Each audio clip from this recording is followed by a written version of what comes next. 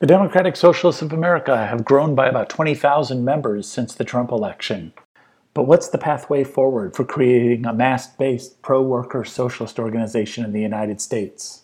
Today we talk to 3 union organizers and members of DSA about the way forward and the upcoming convention. You're listening to the Smash Up Derby.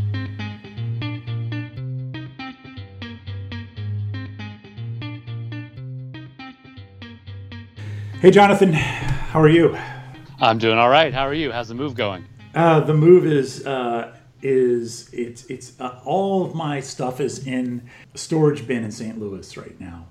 And Excellent. I'm visiting my parents in lovely Southern Ohio and sequestered a guest bedroom as the recording studio. So you will occasionally hear the screams of nieces and nephews and dogs in the background of this. Excellent. Of this episode. How are things for you? Did you get out and do some fun stuff this weekend?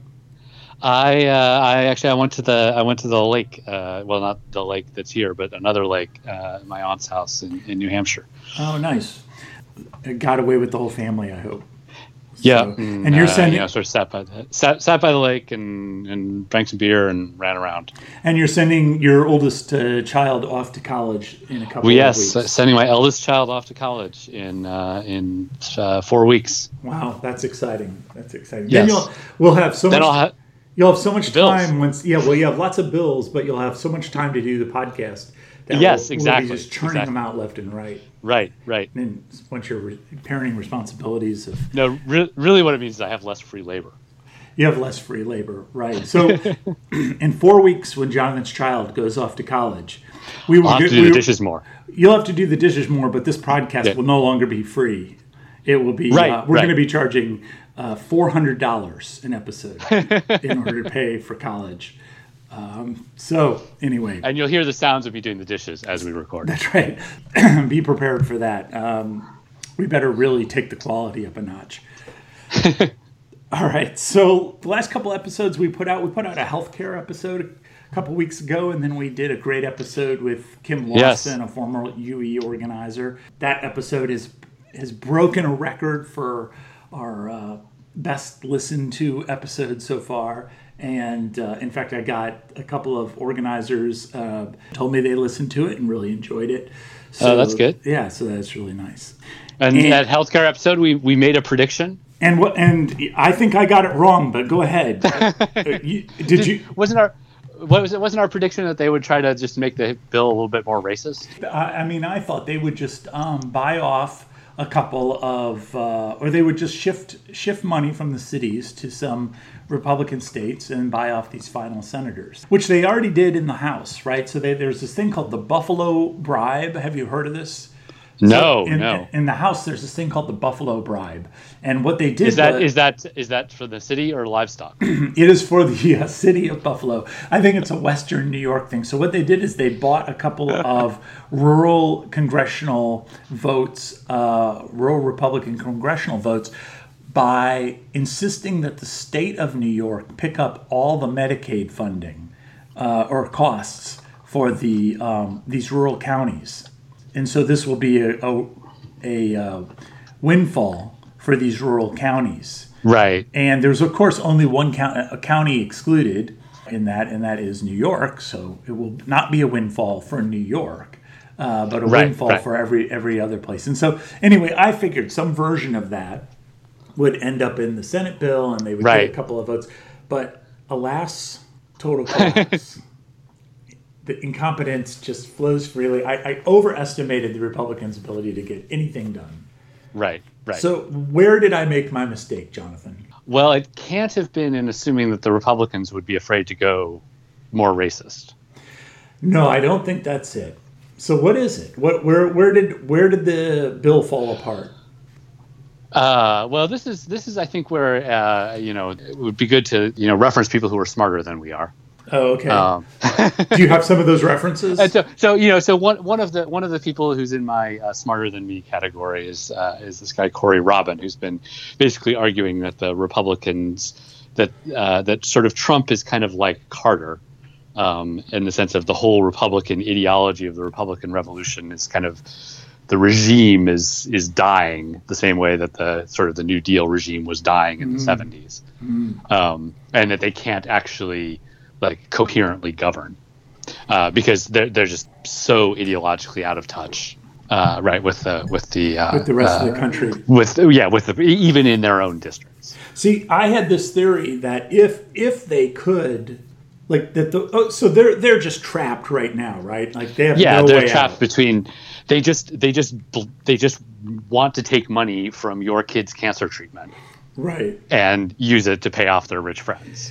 Right, and this turns out to, and as we've pointed out before, this goes against what they could do. It's not just a political problem, right? In other words, it's not just that they can't put together the coalition of politicians. It's that they're really going to screw over all of Americans, but it's also that they're not delivering the money to their benefactors. And I think that's the thing that's being missed. Like, that's the trap. They're trapped between their benefactors and their base. And the reason that you know this, here's my my next theory, which is probably going to be, we're going to talk in 2 weeks about how this theory is wrong. But my next theory is that we should rename the podcast. It's Incorrect Theories Podcast. That's right.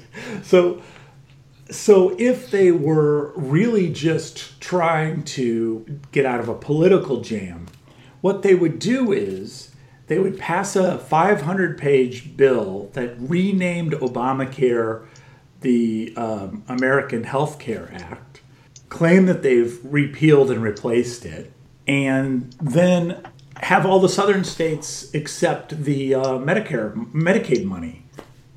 Right? Right. And then it's a windfall, and all of a sudden it looks like they just delivered a whole bunch of money to their base. But I think part of the problem with that is, and again, this goes back to some of the people smarter than me, is that part of why they have to repeal Obamacare is because otherwise they can't pass permanent tax cuts down the road. That they can't even deliver vast amounts of money to the wealthy people. So this is another thing that nobody's talking. I mean, I guess people are talking about it, but so their replacement to the individual mandate is a ban for 6 months. So instead of being forced to have health care, you're going to be forced not to have health care. Right. And that's their plan, to force people to have health care. Well, it cuts costs, right? Because like some percentage of those people will die and then they won't come back into the system. Well, I suppose, but those are the people who are the most expensive to insure. So But no, that problem idea, solved. But that idea is it's aimed at young people because it's supposed to scare young people into getting insurance, an individual choice thing, right? Wait, because young people are known to make really well thought out decisions about their long-term health. But that's exactly how they explain it. That it's sort of like, we're not going to force you to have insurance, but we're gonna try to scare you into having insurance. It seems to be dead in the water. The best part of all of this, though, is that today one of the Republicans was blaming female Republicans for the whole fiasco, which is just awesome, right? Because now they're eating their own, and they should drive the rest of the female senators out of the party, the 2 or 3 there are. So right. Anyway, because they're secret brocialists. They're secret these are like the Republibros. Right. The Republibros. I mean, it doesn't even make sense because the party's already the total Republibro. It is, that is the Republican Party, but sure, it's the Republibros. Okay, well, look, I think we've talked about healthcare. The healthcare situation to be continued. And yes. We'll see where we are in a couple of weeks with it. We've got a cool podcast today, actually. We do. This is an awesome podcast. Yeah, we've got some great guests with us. What's going on? The big picture here is that a couple years ago, there was this tiny socialist organization called the Democratic Socialists of America. And because it probably had like 5,000 members, but because of the Bernie Sanders campaign and then the Trump victory, this thing has exploded. Now it's on the verge of having 25,000 members. Across the United States. That's pretty exciting. And on top of all that, it's going to have and this is, it's a very pro-labor. This is a podcast about working class politics. And this is a very pro-labor sort of organization. And so we're going to talk today with 3 union organizers who are members of this organization. And we're going to talk with them because the National Convention of the Democratic Socialists of America is in about, by the time you're listening to it, it will be upon us. It will be, yes. It's August 3rd through 6th in Chicago, 2017. And so that's what we're doing today. So this is our intro to this great episode that's coming up with our 3 guests, and we'll eventually let you listen to them. Yeah, instead of just us blathering. Here we go.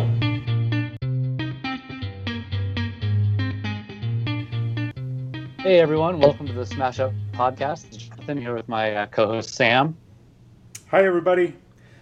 And for this episode, we're talking to 3 labor activists, union organizers who are members of the Democratic Socialists of America, DSA. DSA and their youth organization, the Young Democratic Socialists, were created in the 1980s out of a couple of old and new left organizations, and was led initially by Michael Harrington, who is best known for his book on poverty in the U.S. called The Other America. For the last 30 years, the DSA has had a small, but we would like to think important, influence in labor circles, mostly in New York and Chicago. But that really began to change with the Bernie Sanders campaign in 2016. Bernie was able to explain the term democratic socialism in a practical way that legitimized the idea for many new activists. As a result, the DSA membership started to grow through 2016. But it was the Trump victory that really changed things. Since November, DSA has grown into a nationwide activist organization with over 100 chapters and, at last count, over 24,000 members. DSA will be holding its national convention in Chicago in early August, and so we wanted to discuss DSA's relationship to the labor movement with our guests, who, as I said, are both union organizers and DSA members. I'm going to introduce our guests. Bianca Cunningham is a union organizer with the Communication Workers of America, CWA, in New York City. In 2014, she organized the Verizon wireless store where she worked, and her local won a union contract only after striking Verizon in 2015. In 2016, she was fired by her Verizon for her union activism in a case which Verizon has now appealed to the circuit court. She is the chair of the New York City DSA labor branch and mentors 3 new DSA chapters in Missouri. Say hi to our listeners, Bianca. Hi, everyone. And tell me if that's accurate. That's something just that Sam wrote for me to read. Did I get that right? It's actually 7 stores, just to be technical. Oh, you organized 7 stores. Oh, that's awesome. Yeah, all of Brooklyn is organized. And 1 sweet. store in Massachusetts. Incredible. How did you pick up the Massachusetts store? Victory reached out, and then we helped them organize actually like a year later. Okay. So. Great. All right, well, welcome. Yeah. And so our second guest, Sean Collins, is a lead organizer for Service Employees International Union, SEIU, Local 200 United, where for the last 5 years he has organized university employees, including, I believe, some of my friends who work as adjuncts up here in Burlington, Vermont. He is the secretary of the Upstate New York DSA chapter. Say hi, Sean. Hi, hello. And it's an Albany chapter here in Upstate. The Albany chapter. Because Upstate New York's a big place, right? It's vast. And did you indeed organize some adjuncts in Vermont? I was involved in the team. I was not on the ground there, but I do know some of the folks up there. April Howard, I'm assuming. Yeah. She's fantastic. She's a rock star. And then our third guest, Eric Robertson, is the political director and business agent for Teamsters Local 728 in Atlanta, Georgia. He was a UPS employee and rank and file activist for 5 years before coming on staff for the last 13 years with the Teamsters in Georgia. And he is on the executive committee of the Atlanta Metro DSA. Hello, everybody. Hi. Eric, what did you do when you worked at UPS? What was your job? Slinging boxes. I was inside. I was an inside employee. I started out loading trucks and then sorting packages, and then I ended up on what's called as an E-reg driver, driving irregular packages around, delivering them to the outbounds. So like over 70 packages and anything that wasn't in a box, basically. And how did you end up on staff? What happened? Well, I was basically, there was a kind of an upsurge. The local executive board was split and kind of gone to war with each other, and I was aligned with a group of rank and file stewards and activists, and we organized a slate and took over, won the election, then had a rerun election because the people who lost the election that they ran protested their own election. And so ended up having to run again later on in the following year and won even by an even wider margin. And we've basically ever since just keep getting reelected and growing the union. And it's been a pretty incredible journey. Yeah, you told me how much the union had grown while you'd been there. What were the numbers? Well, when we took over, we had one major freight employer go out of business. So we had around 5,700 members, and currently we are hovering around 9,000. Yeah, that's incredible. All in Right to Work, Georgia. Correct. That's incredible. All right. Well, the thing that brings us all together here today, which is not just that we're all, labor activists and union members, union organizers, but also members of the Democratic Socialists of America, which is just a group that has exploded. If you had told me that this group was going to explode at this rate in the last year, a year ago, I just would have never believed it. So I want to ask all of you why, let me just start with Eric. Why are you a member of DSA? How do you see that fitting into your life in the union? Yeah, so basically I'd been got involved in the organized left at a pretty early age, and so I'd been through several left groups by the time I had moved here to Georgia and was involved and had helped build some organizations here. And then about 2004, 2005 or 2006, I basically started I left the organization that I was a member of and had not been involved in organized left politics since then. I still was active and stuff, but I was not going to meetings or trying to join anybody. And then when the Bernie campaign kicked off and I saw sort of where things were going with that, I saw how the relationship was between the DSA and what they were doing in the Bernie campaign, and they were basically doing what I saw as a principled way to involve themselves in that campaign. And it was like, sort of like, oh, they're actually doing things the way I think they should be done. I was already friends with quite a few people here in Atlanta that were in DSA, and they had always tried to get me to join. And so finally I did join. And after really working with them on the Georgia for Bernie Sanders campaign, the campaign that we had here locally was not the Bernie campaign didn't get on the ground here till pretty late in the primaries, and so we had basically had a grassroots organization that grew to several hundred. We'd have these big mass meetings with several hundred people. I was involved in that with DSA people, so we so once I joined in August of last year, sort of after that it sort of wound down. Mm-hmm. Obviously this is when the big growth happened. I think all of us have joined within the last couple of years, although I believe at some point I was a member in the 90s or something. But I joined in the late 80s. You did? That's impressive. So, but like I joined for a year or something, and then because I would get mad at something, I joined for a year, and then, there wouldn't really be much going on around where I was, and so then I would, it wouldn't last. Bianca, do you want to talk about how you got involved with DSA?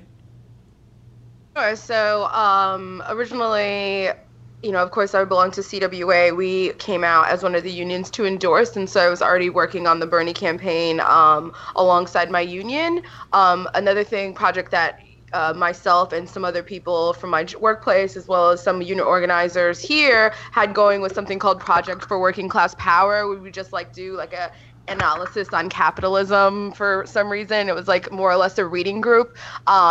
When we realized that Bernie was not going to win, we were trying to figure out like how to shift this momentum or, retain this momentum, and what should we do with these people who have been coming out for Bernie, who have been coming to our Project for Working Class Power meetings. And so CWA, along with NISNA members, decided to come together and form a labor branch. So that was my first introduction into DSA. I have to admit that initially I was just going along. I didn't really I understood the momentum, but I didn't really understand what we were going to be able to do with this newfound group. Mm-hmm. But quickly I realized that it was really powerful to have members from over 20 different unions around the city be able to respond to social justice issues in a way that didn't have to we didn't have to wait for the bureaucrats to get it together and make a statement. We can make a statement on our own in labor in this city, and I thought that was really important. And I also felt like it was really important for us as union members to be on the forefront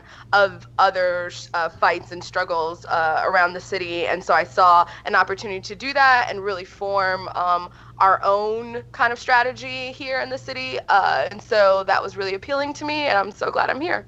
And so you're currently the chair of the labor branch in New York. New York is one of the few locals of the 100 locals or so, or 100 chapters of DSA, that has a labor branch. Why don't you go ahead and just say what does the labor branch do? Originally, I would just say that when my comrades and I decided to pursue our work inside of DSA, there were only two branches, or we created two branches, which was one in Brooklyn and one in labor simultaneously. Our labor branch is now composed of probably about a little bit over 100 members from over 30 different unions. And what we do is come together and speak about like the possibility of right to work. We speak about organizing struggles or organizing jobs that are going on throughout the city, and we just basically share information and share resources with one another. Mm-hmm. And come out in solidarity with labor and as well as other social justice issues. We've also been instrumental with our chapter for getting this mobilizer program off the ground, and I'll talk a little bit about that later. Okay. A little bit more about that later. And then another thing that we do is we have a lot of union organizers, and for better or worse, we have a lot of experience about training and how to talk to people. And so we're offering those types of skills to the general membership in the form of training. So that's our role right now. Yeah, that's what organizers do all day long, right? Is right. Talk to people, have the same union conversation over and over and over. They get pretty skilled at it. So, Sean, why don't you tell us about your joining, but also I want to add on the question of, not just sort of how you got involved, but why is it important that socialists be involved in the labor movement? What is it about labor that's so critical? Yeah. So I joined recently as well. Around the time of the election. I think a lot of my motivation in terms of joining DSA was Albany and the Capital District. Yes, while we're in New York, sort of New York is considered this traditional blue state, very progressive. Upstate is a different creature. Sometimes gets lost. And when people were talking about New York and in Albany in particular, and in the sort of associated counties, these are very much like machine towns. The machines, the sort of old democratic machines, have never really truly gone away. They may not be as ubiquitous as they were in the past, but they're still very much in place. And so I wanted to be a part of an organization that that offered a counterbalance to that, and DSA seemed like the right fit for that. And a lot of folks that I know and a lot of folks that I respect have in the area, particularly in the labor movement, have been involved and have been members. But they were involved, and I have and they encouraged me to get involved. So that's why I signed up and really just rolled up my sleeves to get involved in building the chapter. How big is your chapter there? We're about 130, I should know this number off immediately. It's somewhere between 130 and 140, and that sounds large, but we're spread out over 6 counties. Okay, well, it's still large, yeah. Yeah. So why is it important for for socialists to be involved in the labor movement? I mean, I think it's inherent to, socialism is sort of the is the alternative to capitalism. We can't promote and push and build towards that alternative without the folks and the voices that are silenced under capital, and so they have to be at the front of that fight. Eric, talk about a little bit how you think the union model fits with DSA. Maybe also about the same question I asked Sean there. Why do socialists need an organization? Why does labor need socialists? Well, I mean, I think to sort of start it off, I think that there has never the big things that labor has won throughout history has been a result of socialists in the labor movement. And so if you go back to the 8-hour day, you go back, I mean, even Social Security, all this stuff, it's always been socialists who were within the labor movement, challenging the labor movement to go beyond what people think is possible and to fight for more transformative change. And so, even the more mainstream labor movement benefited from that agitation because without them, mobilizing people to come out and fight for these things, it wasn't the Samuel Gompers of the world did not build the labor movement, didn't win all those gains. It was people, it was the radicals that pushed the envelope on literally every one of those questions, including integrating the labor movement and including bringing women into the labor movement and giving and fighting for equality for women within the labor movement, for bringing in the more lower paid masses of workers during the CIO period in the 30s. So, I mean, the role that labor's always played has been to be the people who push the envelope, the people who push for better and stronger organization, the people who push for labor to have a less accommodationist approach to capital. Why do you think socialists have been able to do that? I mean, is it just a broader, it's just having a broader view of what's at stake?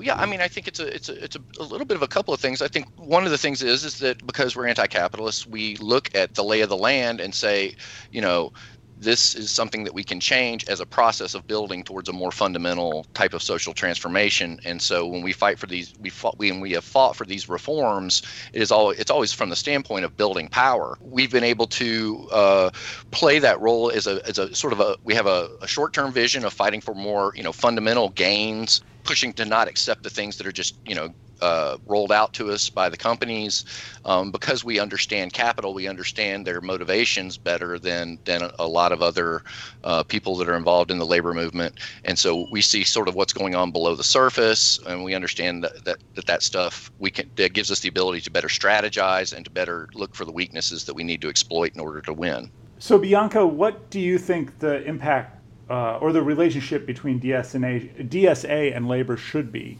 I mean, I think that's a great question. And I think at this point, we're so, a lot of our membership is so new.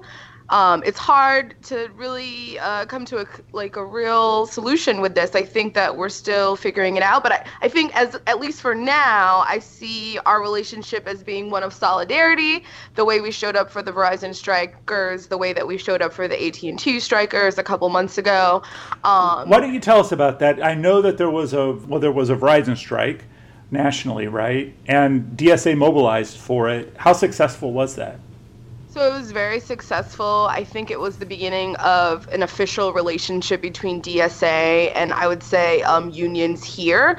They were able to, we were on a really long 49-day strike for those people who don't know. And it could be pretty grueling having to be on the picket line, especially in the summer months. And what DSA was able to do was adopt a picket line once or twice a week in different boroughs and really just give the workers a chance to kind of rest easy.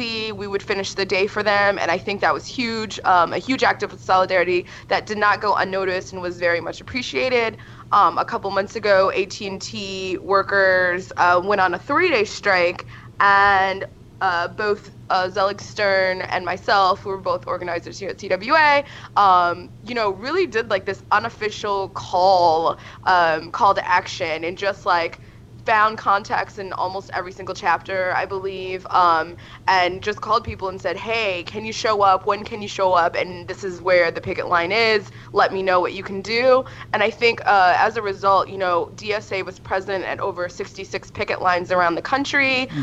We showed up more than the AFL-CIO. The political director of CWA certainly noticed that and was very impressed. And so I just think that, it's the beginning of this relationship of solidarity between ourselves and unions around. Well, I know I spent a Saturday at a picket line in Collinsville, Illinois, a real small town outside of St. Louis. And there was very young, very enthusiastic strikers there. It was really exciting.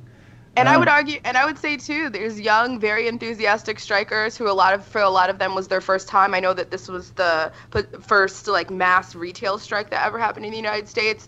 But also I would say it was great education for our members who are also some of them very young and very new to this whole idea of a labor movement. And so I know that we have a lot of we talk a lot of theory and we talk about things some sort of in this abstract way of why the labor movement is important in DSA's work. But I think that them being present on the picket line really solidified things for some people. So I think that was great education as well. That's right. I would say every DSAer where I was in St. Louis who came to those picket lines had never been to a picket line before. So it was exciting for everybody. Sean, I'm going to throw you the tough question here. So DSA has grown, it's tripled at least in size, maybe quadrupled in size, even in about 6 months, maybe 8 months. How does it grow more? How do we keep growing? No kidding. That is the tough question. I mean, I think just as important, in terms of continuing to grow, is that the doubling or the tripling in size, they really need to be activated and really brought into the fold, and then they also in turn become the folks that recruit that next wave. And so I think two things can be done in tandem, but I think it's really important to, with these new members and as all these new chapters and organizing committees are that those folks are also, it's important that they're not just brought there, but they're educated as to the process in which we encourage, turn folks out to that thing and phone banked our membership and really give them the skills so that they can then in turn go back and they feel a little bit more comfortable talking about their membership in DSA and whatever other organizations they might be in, because I think a lot of times folks who have been organizers or have been organizing on the left or in labor movement, they sort of know how to have that conversation, have that rep, and they sort of assume that it's natural. But a lot of times, especially a lot of new folks, I mean, I heard. Again, to Bianca's point, is a lot of time their first time at a picket line, and they don't really know how to talk about that experience in a way that that really speaks to the power that they felt and the emotions that were they were feeling at picket line. They sort of talk about it in terms of there I was waving a sign. It was really fun. But it's not in terms of it should be fun, but it wasn't just in terms of it was fun, but also we really made an impact because, Bianca mentioned that we were at 66 picket lines, right? I know from the picket lines that, we tried to swell here in the Capital District, up in Queensbury, a dot on the map to you, but a suburb of a small town here in New York, a suburb of a small city here in upstate New York. Just the 3 or 4, folks there in the Southern Adirondacks that went to that picket line, that was the only additional presence that they had there in that picket line. And it's important. So to really sort of synthesize my point, it's it's important that those folks understand it's just we did something and it really mattered to the 3 folks or 4 folks that work at that store. Right. And that's why you got to get in, so that next time, because these AT&T mobility workers, they still don't have a contract, as far as I know. If they go out again, we need to make sure that we have, if we just have 6 members, 6 DSA members up there in Queensbury, that we've 100% improved in our support and solidarity for those folks up there. Eric, most of the new people who've come into DSA, my assumption is they are not union members, and they these are all their first picket lines and that sort of thing. How do we bring DSA and these new members closer to labor? Yeah, that's a really good question. Actually, when I we started having these socials here in Atlanta, and so I started being able to really have a chance to talk to a lot of the younger new members. And I mean, the level of not ever having been engaged with the labor movement was profound. I mean, there were folks in there that were like, so are the Teamsters the only union in Georgia? Or I didn't know unions were legal in Georgia, things like that, and it really kind of blew me away.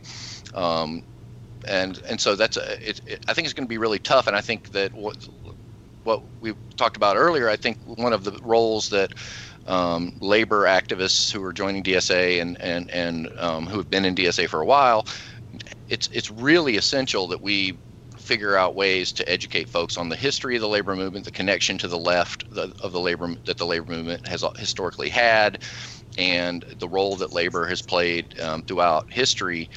People need to have that grasp to be effective at building a socialist movement in this country, because there's nothing, whether you're talking about the actual union movement or you're talking about workers that are non-union, the struggle of the working class is central to what we need to do in order to change the country. So people that are coming in clearly have a fairly abstract understanding of what socialism is. They haven't been involved in the class struggle.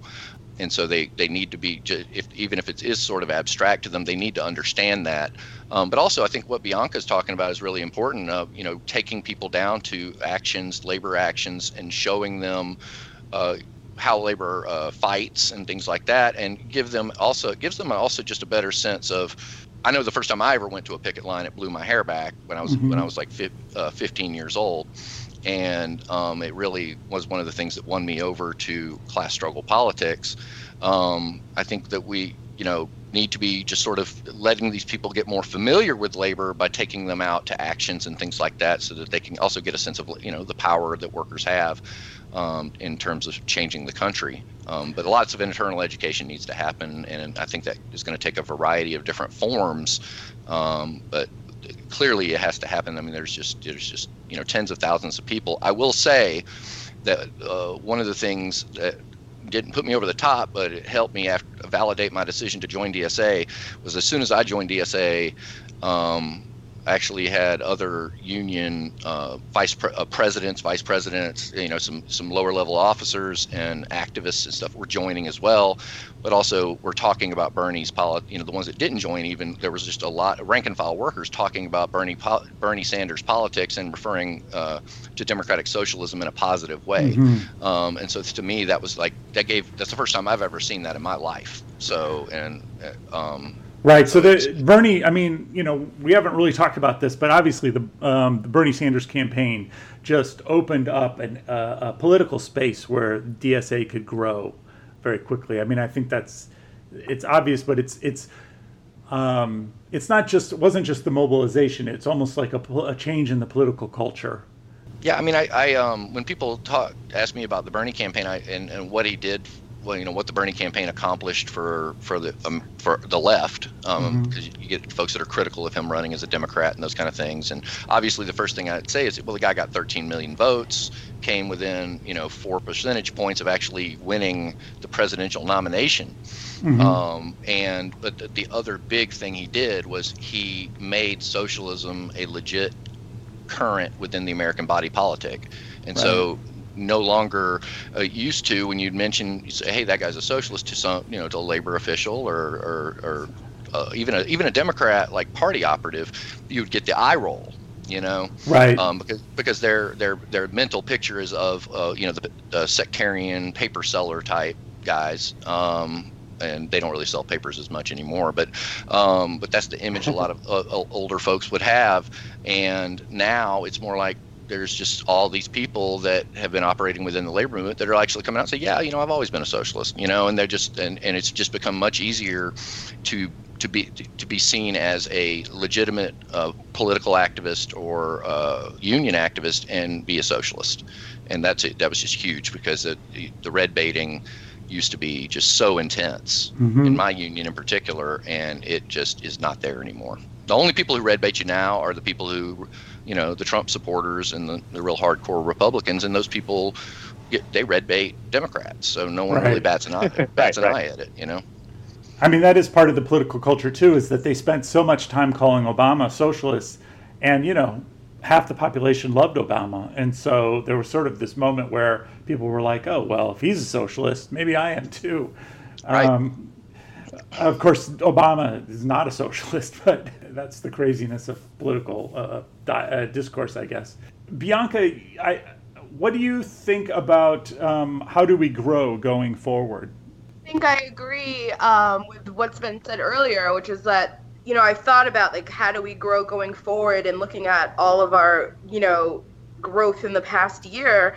And I just feel like, that to me is not so much of a priority as it is the education and even I would even say radicalizing the current membership that we have. I mean, I think that a lot of people joined on the heels of Trump winning, and I think that that's amazing. But I think that for better or worse, and we are Big Tent, and I do understand that, I think that there needs to be some sort of like, they're in the door now, and I always say this in our chapter, it's our job to move them further left, if possible, and really have like a class-based analysis and not just be like, I'm mad at Trump, which is how I view like a lot of the new membership, is that like this is the resistance, but that they could go for like some like type of like progressive Democrat in the future, and I know that's a big argument, but so to me, I would like quality over quantity at this point.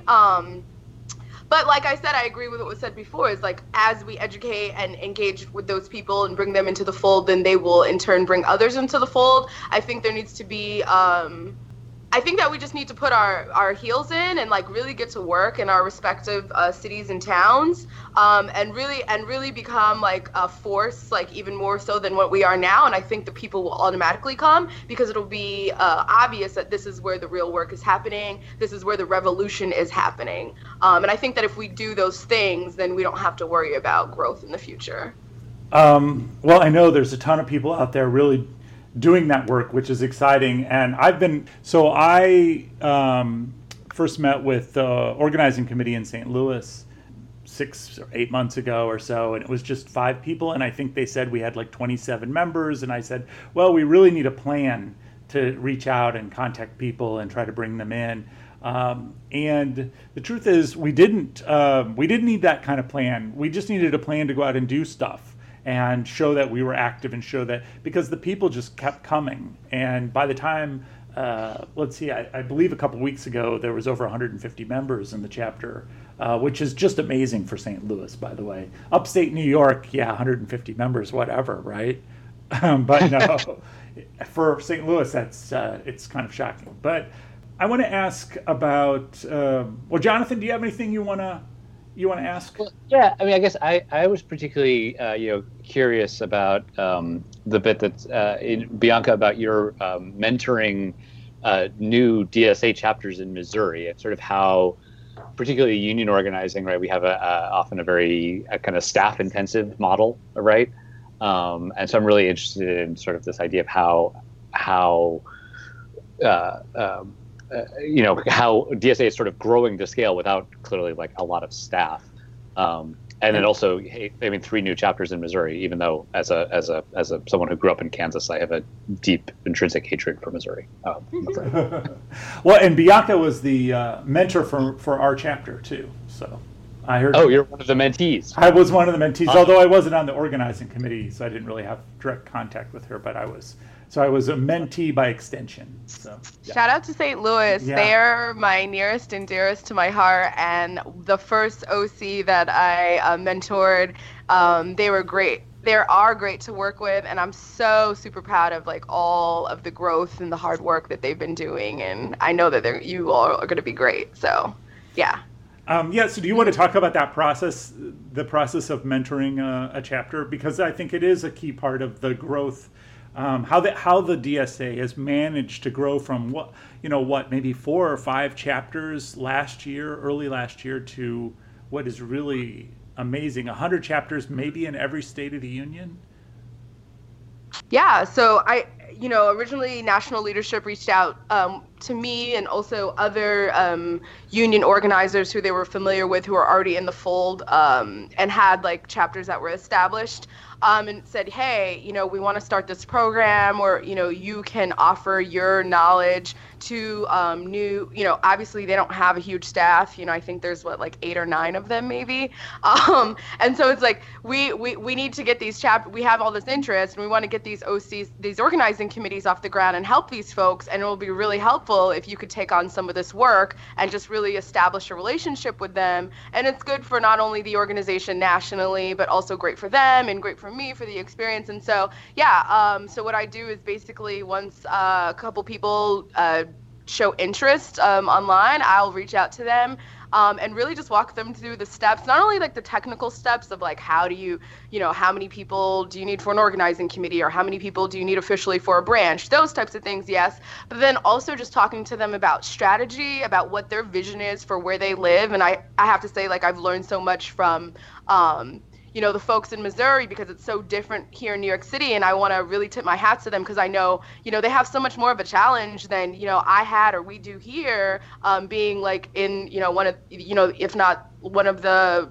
most progressive cities or whatever you want to call it, in this country, and like also just having like a plethora and a wealth of like organizations and people on the ground who are doing like this type of like work, and like they didn't have that. So it's like we're really just like power mapping with them and saying like, let's go through the organizations that we know of that are in your town. Where do we want to start? How do we want to build these things? Do we want to be involved in electoral politics, and really like fleshing out a plan with them, and then just talking to them about how to build relationships with one another, how to establish some like foundation for education about what democratic socialism is, and it's a whole process. I usually work with an organizing committee for at least 6 months, if not more. I've been working with St. Louis for a while now.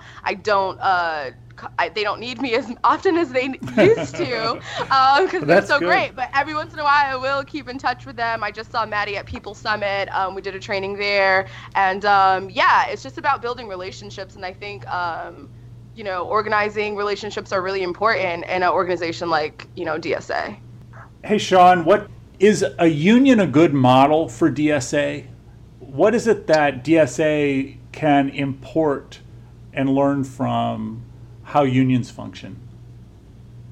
Is a union a good model for DSA? Like a DSA chapter, yeah. I think yes. I think yes and no. I want to speak two at a turn. I think hopefully it doesn't learn it's learn some of the wrong things, right? That have sort of gone the labor movement into the route it's in. But I absolutely think that in things that it could be learned, especially in the sort of the shop floor organizing of like identifying leaders and being able to develop them and sort of how an organizer approaches with those leaders in an unorganized workplace, like having the idea of them mapping their workplace, or sort of to sort of the how that could be translated over to DSA. A given DSA chapter in a particular city or region. Right. So let me just interrupt. This idea of mapping your workplace is what you do in an organizing campaign, right? Is you try to figure out where are the workers and who's the leaders. And I was sort of also talking about like not only that, but also sort of like the power structure analysis, right? Like and how you not just identify who are the leaders and in a workplace, but also who's in charge and how they wield influence in their region. Like that same model can be applied by a DSA chapter to build up to this particularly for a lot of these new chapters, right? Build up to the scale of being able to to be as disruptive as a union could potentially be, right? So a lot of the discussion, right, is around DSA. In DSA has been about like how we engage in an electoral strategy. What we've seen is, and I think rightly is being able to we're still sort of blossoming, so to speak, and getting our a sense as to what we can do. And the mapping that you talk about, it's very similar to what Bianca is saying she does in the chapter mentoring too. It's certainly it's mapping out organizations to talk to. And Sean, just to follow up on that, what do you think is the way forward for DSA electorally? I think that the discussion has been around is focused solely on DSA's alleged relationship or perceived relationship with the Democratic Party, and I think that just while I understand the concern, and I guess I understand the sort of underlying sentiment of needing to desperately move away from that that organization, I think it's also important that we just don't have the scale to really mount the challenge, and so we need to build that strength. And I think we also and that means we also need to sort of create that pipeline where we're developing leaders and a potential group of folks that are in an elected office that we can maybe eventually win a congressional race, win a governorship. So start small and build is your approach. Bianca, do you have thoughts on electoral? The convention's coming up in a couple of weeks, and all this is going to get debated out. So I just want to hear some different viewpoints on this. But Bianca, do you have thoughts on the electoral strategy? What that might look like? Sure. So I'll just say this. One of the things that I always notice whenever I'm mentoring new chapters is that they automatically think that political work means electoral work. And so oftentimes when I have conversations and I say, what are some of the issues in your town and what's your vision? They always immediately start talking about political races. And it really, I have to say, to me, is not always the right way to go. I do agree with Sean when he says that we need to create a pipeline. So which means that we need to grow our own ranks and have somebody come up out of those ranks that, that could possibly run for office. But then we also need to think further than that. And how do we hold them accountable, right? And if them being elected, what difference does it really make at the end of it? Not saying that it doesn't, but I'm saying we just need to really be honest with ourselves about, asking these kinds of questions. Electoral work takes so many resources, so much of a time suck. So, to me, I think people in my chapter are really familiar, with my hesitancy towards electoral politics. I tend to think that we should be a little bit more grassroots and be in the communities and be fighting for issues that people care about and not necessarily to get folks elected. But one thing I will say is that I do take a stance on only offering our endorsement to openly socialist candidates. And so I know a lot of people disagree with me on that. I've been in many of those disagreements. People will probably disagree with me on here. But those are my thoughts on electoral politics. So go a little further with that. Why do you think we should only endorse, clearly, people who are explicitly saying, I'm running as a democratic socialist or I'm running as a socialist? I just feel like we're in this moment where DSA is this trendy and cool thing, and I don't know about other places, but I can speak for my own city, which is New York City, and I think that we're seen as this mobilization machine, essentially, and so I really am weary about Democrats coming and saying, and they have really approaching us, act aggressively and wanting us to endorse them or work on their campaign because they know it's a huge addition for them. When we may agree on some things, but ultimately you may not make the right decisions, or we don't really ideologically align at the end of the day. And so I'm just weary of being offering up our endorsement and attaching our name to some democratic candidates who down the line their actions are going to be reflective upon us, and so I just like to play a little bit harder to get. And people may remember that the Democratic Socialists of America came and talked to me about this person. I just think that we just need to be a little bit more disciplined in our endorsements. And also, I think that we should be focusing, like I said, on our communities.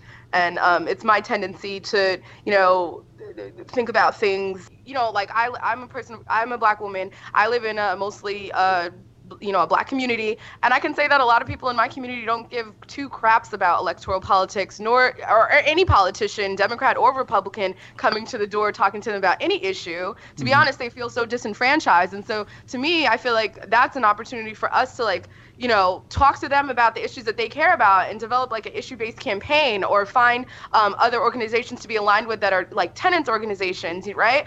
In the community that can help on these issues and really be closer to the people rather than just like representing some face that won't mean anything to them in the future. It's my 2 cents. Eric, do you want to throw your 2 cents into this one? Yeah, it's a little bit more than 2 cents, but $1.50 or whatever. Yeah, I mean, to me, I think fundamentally, we got to get away from political action and endorsements and those types of things being a moral question, and get it, develop some cohesion around the notion that it's a tactical question. I believe that you have different electoral politics can play different roles. I mean, the role that we wanted to play, obviously, is building power, moving the political center by running left candidates and running our own people for office and those kind of things.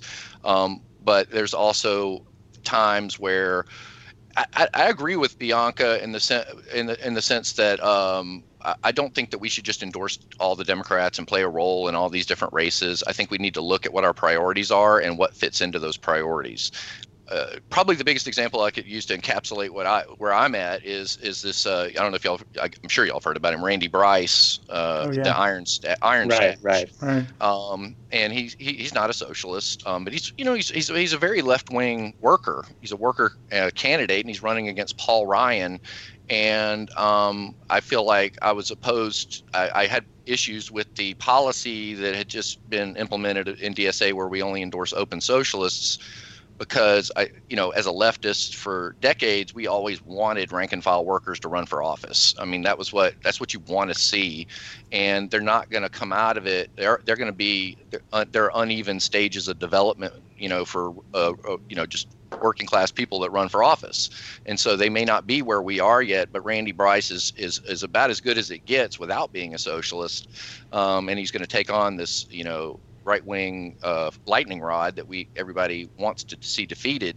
And I see that as an opportunity for the left to be able to get in a race that we're not running one of our own, but him winning would really shock and really, I think, have a huge impact on American politics, regardless of the fact he's not a socialist. The response to everybody is, we're a socialist organization, we should only endorse socialists. Well, that has not really been the tradition of the American left, okay? I mean, the fact is that you've always had this notion, going back to the beginning of the left and the labor movements, of critical support, where you endorse people that are not 100% in line with you, but are somehow playing a role in developing independent working class politics, and I think that Randy Bryce is one of those people. I mean, I think that, the Bernie Sanders model, if we could ever replicate it, would be the way I'd like to see everything happen.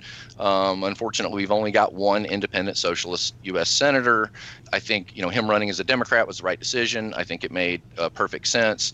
I think that people put a lot more, give a lot more weight to the question of what ballot line you run on. If you run as a Democrat, it somehow taints you, and you're somehow, making a compromise. When, in my view, it's simply acknowledging the obstacles within the U.S. electoral system, and I think we're better served getting people running them, and obviously preferably people who are members of DSA, running them for office and using whatever ballot line makes sense in that particular area. Because I would much rather spend time campaigning for a DSA member that's running as a Democrat than going out and gathering petitions just to get on the ballot. In Georgia, the ballot access has up until recently was very prohibitive. And the Greens couldn't even get on the ballot when they lowered the threshold. So it was.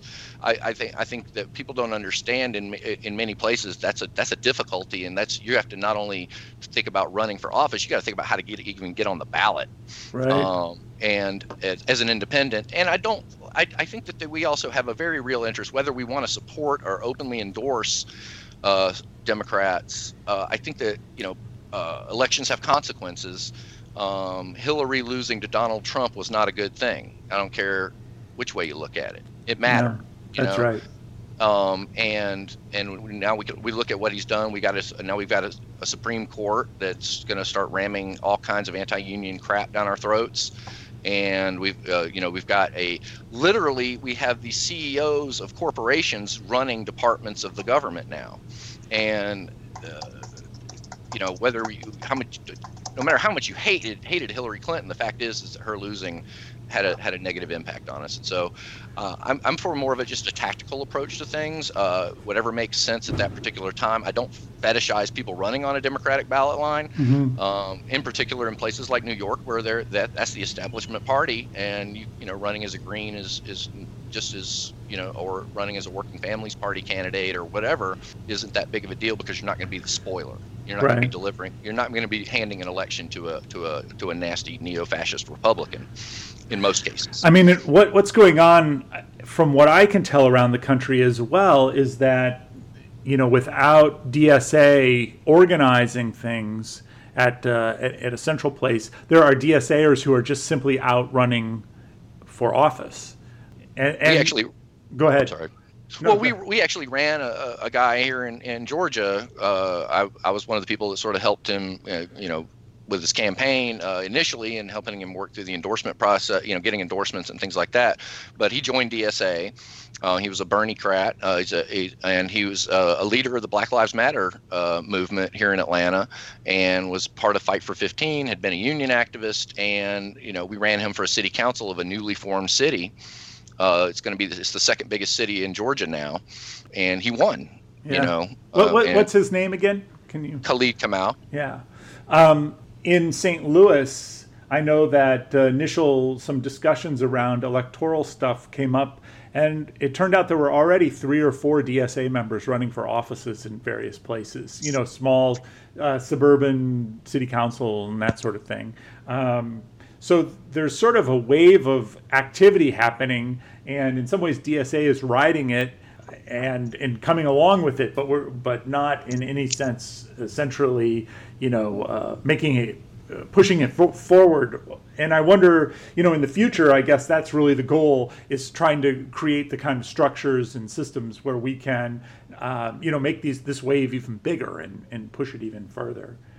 How does electoral work fit into, what you see as like a broader strategy for winning socialism? And particularly also, how does worker organizing work together with that in tandem or not? So, I think that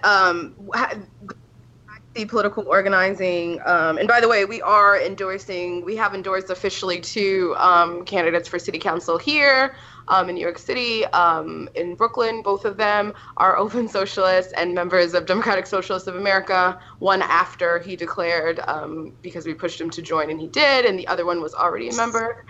But one of the things, look, I know that there's we have a huge, our electoral working group is one of the largest working groups here. There's a lot of enthusiasm around doing electoral work. People really love it. And so I definitely don't want to deny. I always talk about how there's these different entry points into the movement.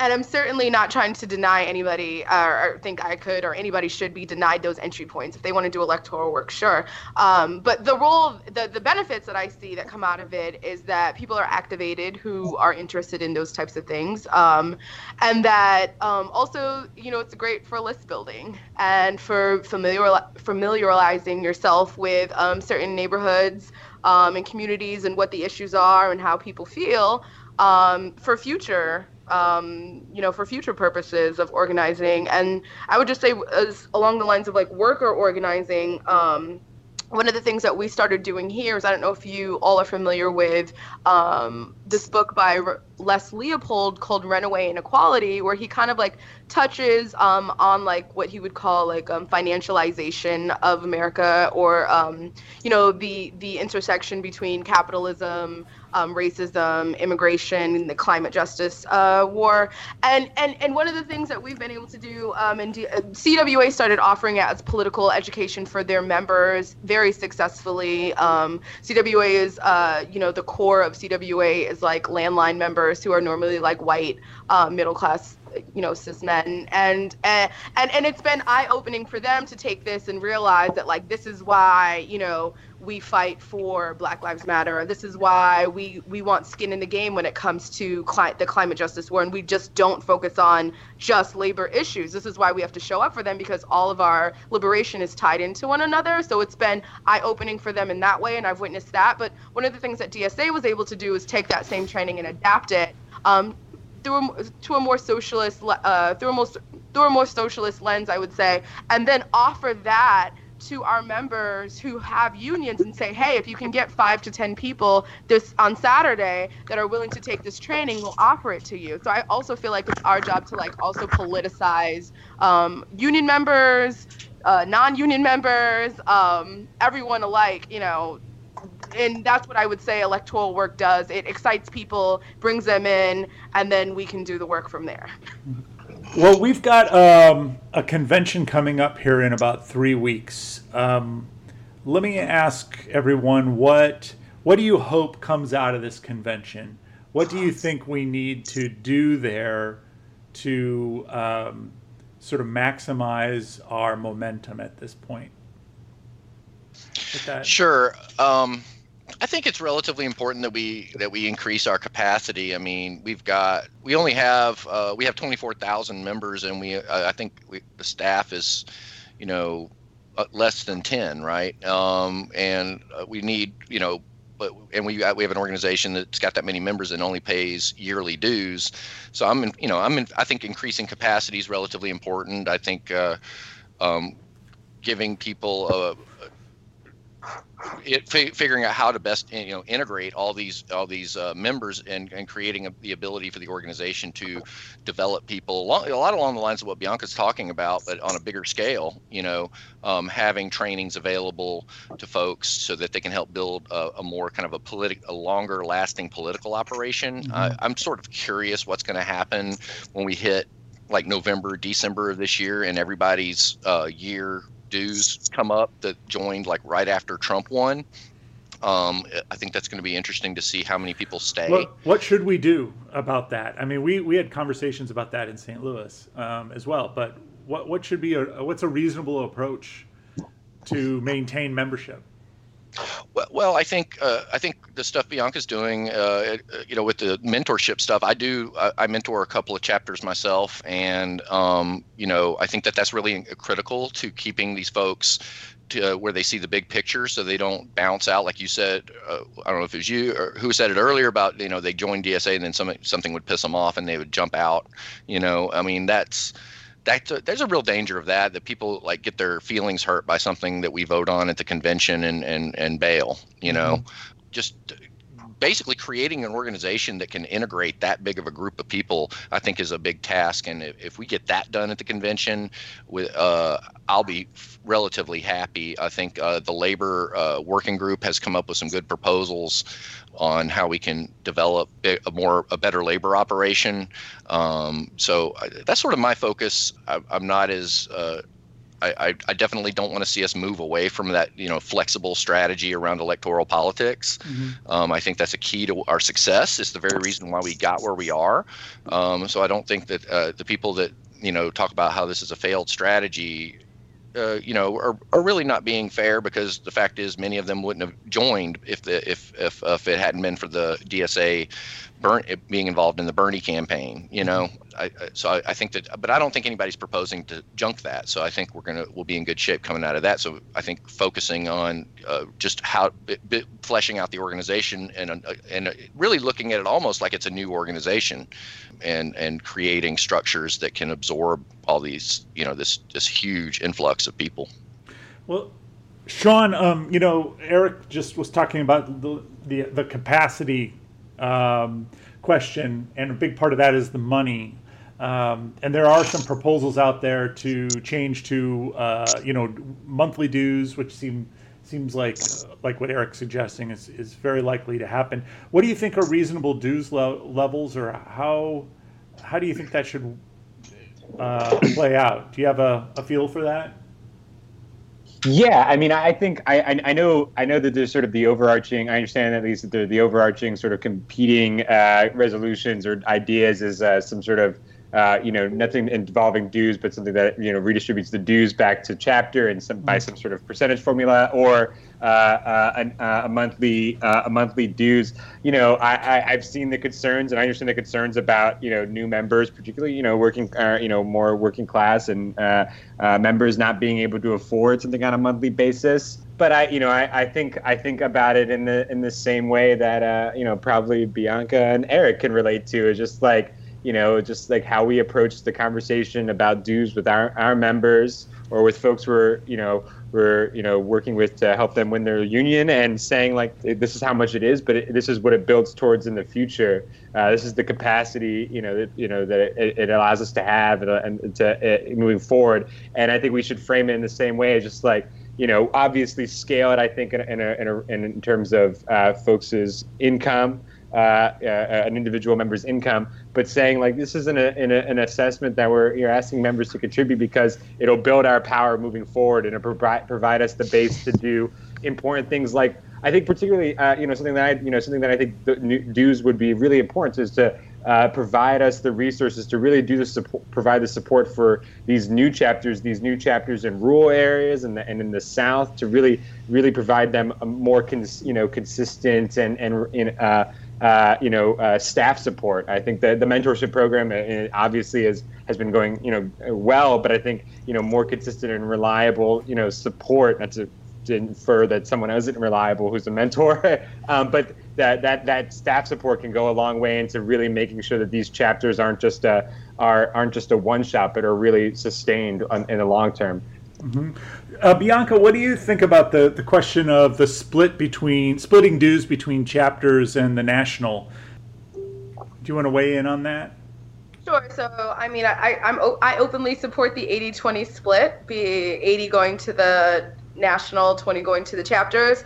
I feel like funds should be allocated on the on the basis of need. And I also would just say that I also encourage folks to learn the fundamentals of fundraising. I know that's one of the we've been doing national trainings, the first one being at the People's Summit, and we recently did one here in New York City for members all across the country that came. It was for women and non-gender conforming folks, and it was the Ella Baker training we did at the Rosa Luxemburg Siftung, where we talked about how to fundraise. And I think that more than just I agree. We need more capacity in the national level for support, but also we need to be giving these tools about how to fundraise and how to manage your funds to chapters all across the country, and they could probably take it from there. I mean, I agree with that, the idea of teaching chapters too how to fundraise, because I know in St. Louis we started raising a lot of money simply by putting a can out at meetings and socials. And if you don't know that you should put a can out that says, donate, people don't do it. If you've never been taught to do that, it's not a natural thing to do. People are always nervous about asking for money. And so, but then when we did it, we were surprised that can would be absolutely packed with money by the end of the event, and we would be able to pay for the entire event and more from that. So I think it's really important for locals to go out and figure out how to fundraise for themselves as well, because we also need a very strong national office that can do the kind of support that Sean's talking about. Eric, do you have anything that you want to jump in on in terms of the dues question? No, I mean, I haven't really come down hard on the split. I think the 80-20, there was a 50-50, was a 50-50 split proposal out there, and I thought that was kind of unwieldy. So I would have opposed that, but I think that 80-20, having some local resources kicked back this way, in particular, I think it's going to just be there'll be a lot of money if we go to monthly dues, and I think that having local capacity on the ground would be fantastic. And hell, if we have enough money on the you could foresee with a big enough chapter having some people on staff for the chapters. That's right. At a certain point, because I just think you're talking just the multiplier of weekly going from yearly to weekly or to monthly is pretty jaw dropping if you do the math with 24,000 people. So I'm okay with that. I think there was a proposal out there to peg the dues, the monthly dues at 1% of income, and I thought that was just too. I don't know, it's too unwieldy for people. I think that, kind of coming up with a sort of a standard dues rate, the sort of $5 low income, $10, lower, $5 or $10 lower income, and then maybe a $20 a month for a regular standard dues rate, and then having a higher one for sustainers probably makes the most sense. And the math would be easier too, in terms of calculating what people's dues are and things like that. Yes, if people want to donate 1%, we definitely want to make that available to them. Sure. But one of the great parts about this is we're able to. Most people will set up a monthly dues deduction from their, now that you can do that with your debit card and whatnot. So I think that makes it a lot more the fundraising a lot more viable, because we'll have a more dependable revenue stream coming in that we can utilize, as opposed to waiting for people to mail checks in and things like that. Sean, what do you think a successful convention feels like in a couple of weeks? What does it look like? Well, I think first, scalable and realistic goals. I think it's, a lot of the conversation I've seen, and there's a lot of energy and enthusiasm going on, but I think I hope the convention and the sort of the sheer number of folks that are there, and the sort of the spectrum of viewpoints on the future sort of provides a little bit of pause to the majority of delegates, so that we are sort of a little bit more realistic about what we do for the next 2 years. And I think that's the other thing too, is it's important to realize that this is just sort of laying the blueprint for what we do for the next 2 years. This is not the end all be all, right? And I think that's most important. Personally, on a chapter level, we're really looking forward to making a lot of connections with other New York State delegations, and building those relationships, and finding identifying things that we are doing well, things that we are also struggling with, and how we can sort of collaborate a little bit more effectively. So and similarly, there are other chapters that I follow, that I'm really hoping to connect with, and I know other folks in our chapter are hoping to connect with, and sort of learn some best practices from chapter, and particularly in our case in the capital district, chapters that are a lot more like us, and maybe and in terms of scope and size, rather than New York City or Chicago, or even a place like Atlanta. We're small towns, even though we're the state capital. There's a reason why they call us Smallbany. So that's what I'm hoping to get. Bianca, you get the last question in terms of this. What does a really good convention look like to you? I mean, so one of the things that we haven't spoke about, and what we could use from the union model, I think, and something that's going to be instrumental in DSA's success going forward, now that we have all these folks and we're so Big Ten, is solidarity. I mean, listen, we've got to build relationships, network with one another, and assume the best out of our comrades, and really show a strong sense of solidarity if we're going to withstand whatever's going to come at us for the next 2 years. A successful convention, to me, is going to leave people inspired. People need to feel inspired, whether it's by comradely debates, or whether it's by ideas and strategy put forth by the candidates and MPC and other members, whether it's something that they learn in the trainings, whatever it is, they need to have learned something, and they need to be on fire when they leave the convention. And I hope that folks take these things into account going forward, going into it, that yes, there are NPC National Political Committee elections coming up. Yes, there are opponents, but we all are on each other's team. And I always tell, people here in the chapter and in the trainings, we all are each other's best resource. And so without each other, we have nothing. And I hope that people keep that in mind going into the convention. Well, that's a great way to end this podcast. I want to thank Eric and Bianca and Sean for joining us. Jonathan, as always, for being here with us today. If you have listened to this entire podcast and you are not a member of the Democratic Socialists of America, I think it's time for you to join.